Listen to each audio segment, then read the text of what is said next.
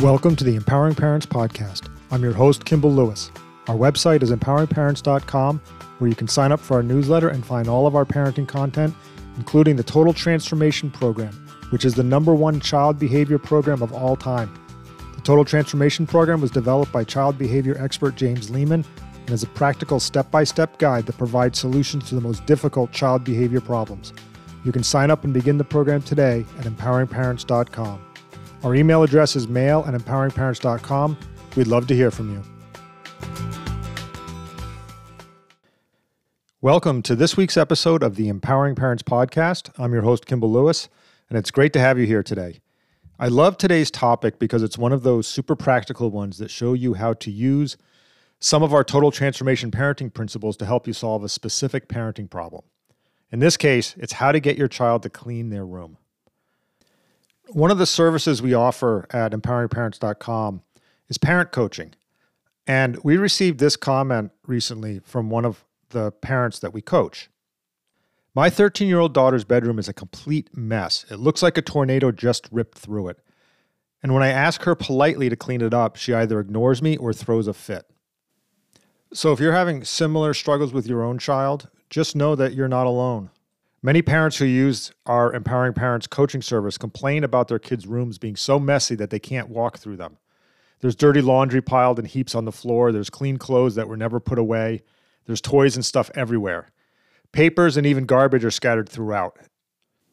With most typical children who refuse to clean their rooms, it comes down to this. They don't want to. They'd rather be doing something else, like using electronics or texting their friends. Some kids get so immersed in a particular activity that that's all they want to do. Look at it this way. If the choice is doing something fun versus something that feels like a chore, what are you going to choose? And of course, our kids choose to do something that's fun. For other kids, they don't really notice the mess. But just like we have to teach hygiene, like brushing their teeth, taking a shower every day, we need to teach kids the value of living in a reasonably organized space. Some kids do this naturally, but others need help. I've always thought that valuing a neat room and making it happen are often related to a child's executive functioning skills. And many kids developmentally just lack those skills and they need some help. And finally, sometimes the refusal to clean up is part of a larger ongoing power struggle. If so, your child doesn't just avoid cleaning, but resists you and pushes your buttons with most everything. And the more you try to control these kids, the more they push back and refuse. Their defiance leaves you feeling drained, angry, frustrated, and a lot of parents say to themselves, look, we work really hard to provide our child with a home and a room to sleep in. The least they can do is show some appreciation and keep it clean. As aggravating as it can be, try not to take this behavior personally. Most kids go through a messy phase, but it has nothing to do with you or your parenting, and everything to do with them. Remember that shutting the door and letting it go, just forgetting about it, letting it be their own space, mess or not, is actually a perfectly reasonable choice you can make, especially if you have a lot of other challenging behavior issues you're working on with your child. So this is one of those ones where you sometimes have to pick your battles. This is a battle you don't necessarily have to pick, especially if there's more important things going on with your child that need to be addressed. And we've said this before, a lot of times when you have a child with multiple behavior problems, you want to pick one behavior and focus on that, tackle that one, and then move on to the rest. Otherwise, it just becomes overwhelming. So this is one of those areas where you have to decide whether you want to fight this battle. And we're not opposed to fighting the battle. This is one completely reasonable, and it's a value for kids to have their rooms clean and to learn how to clean and organize their stuff. But it's optional. And after all, it is their mess, and if they want to live like that, you should consider letting them do just that. But at the end of the day, allowing them to have a messy room isn't always practical, especially if your child shares a room or if it's so dirty that it's contributing to the health of the household, like infestation, ants, etc. So if cleaning their room is a battle you choose to fight, here are 4 strategies that will help you succeed.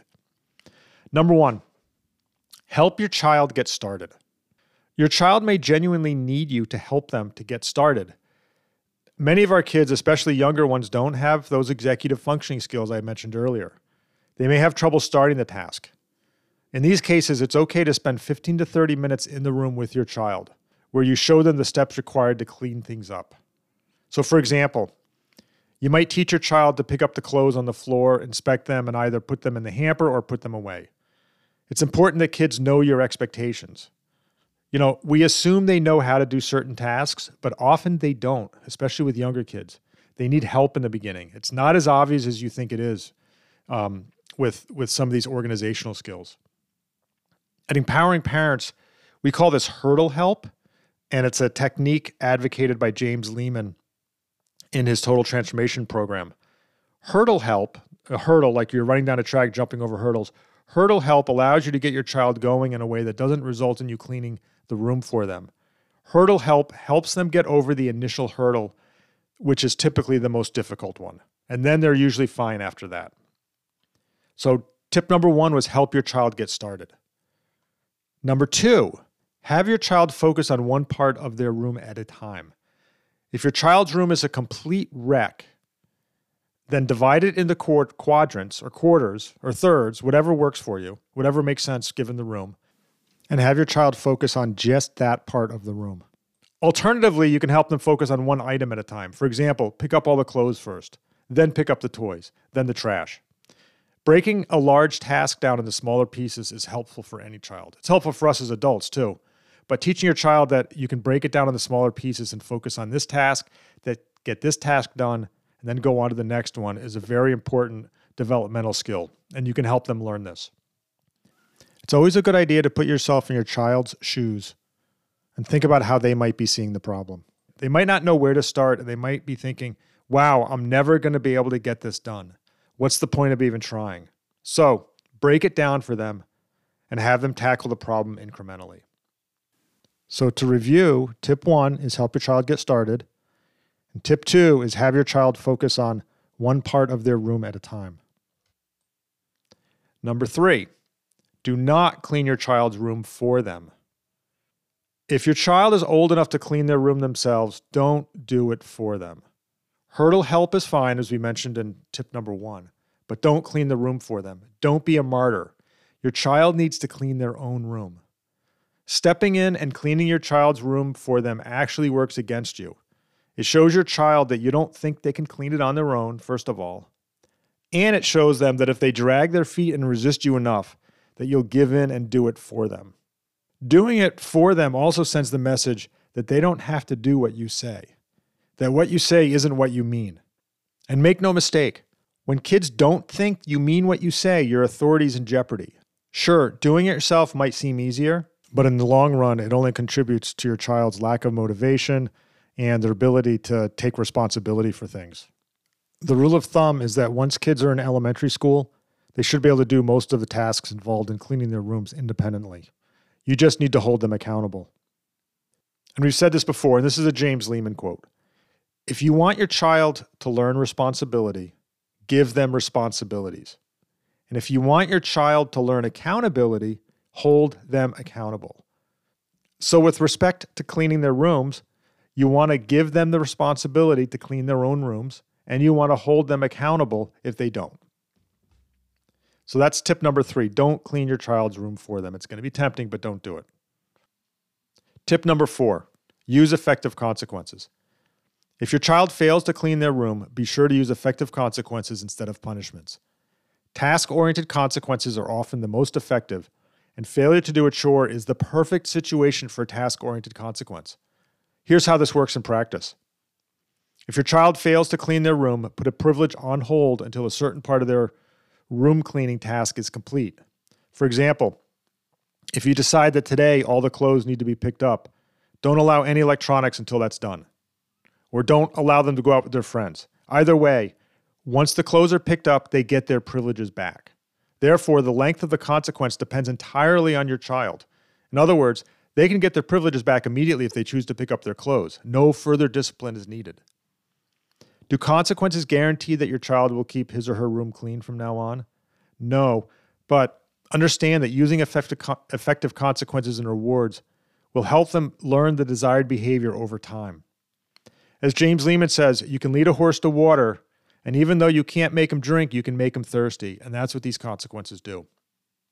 It makes your child thirsty so that they eventually choose to comply, so that they eventually choose to clean their rooms because it's in their own interest to do so.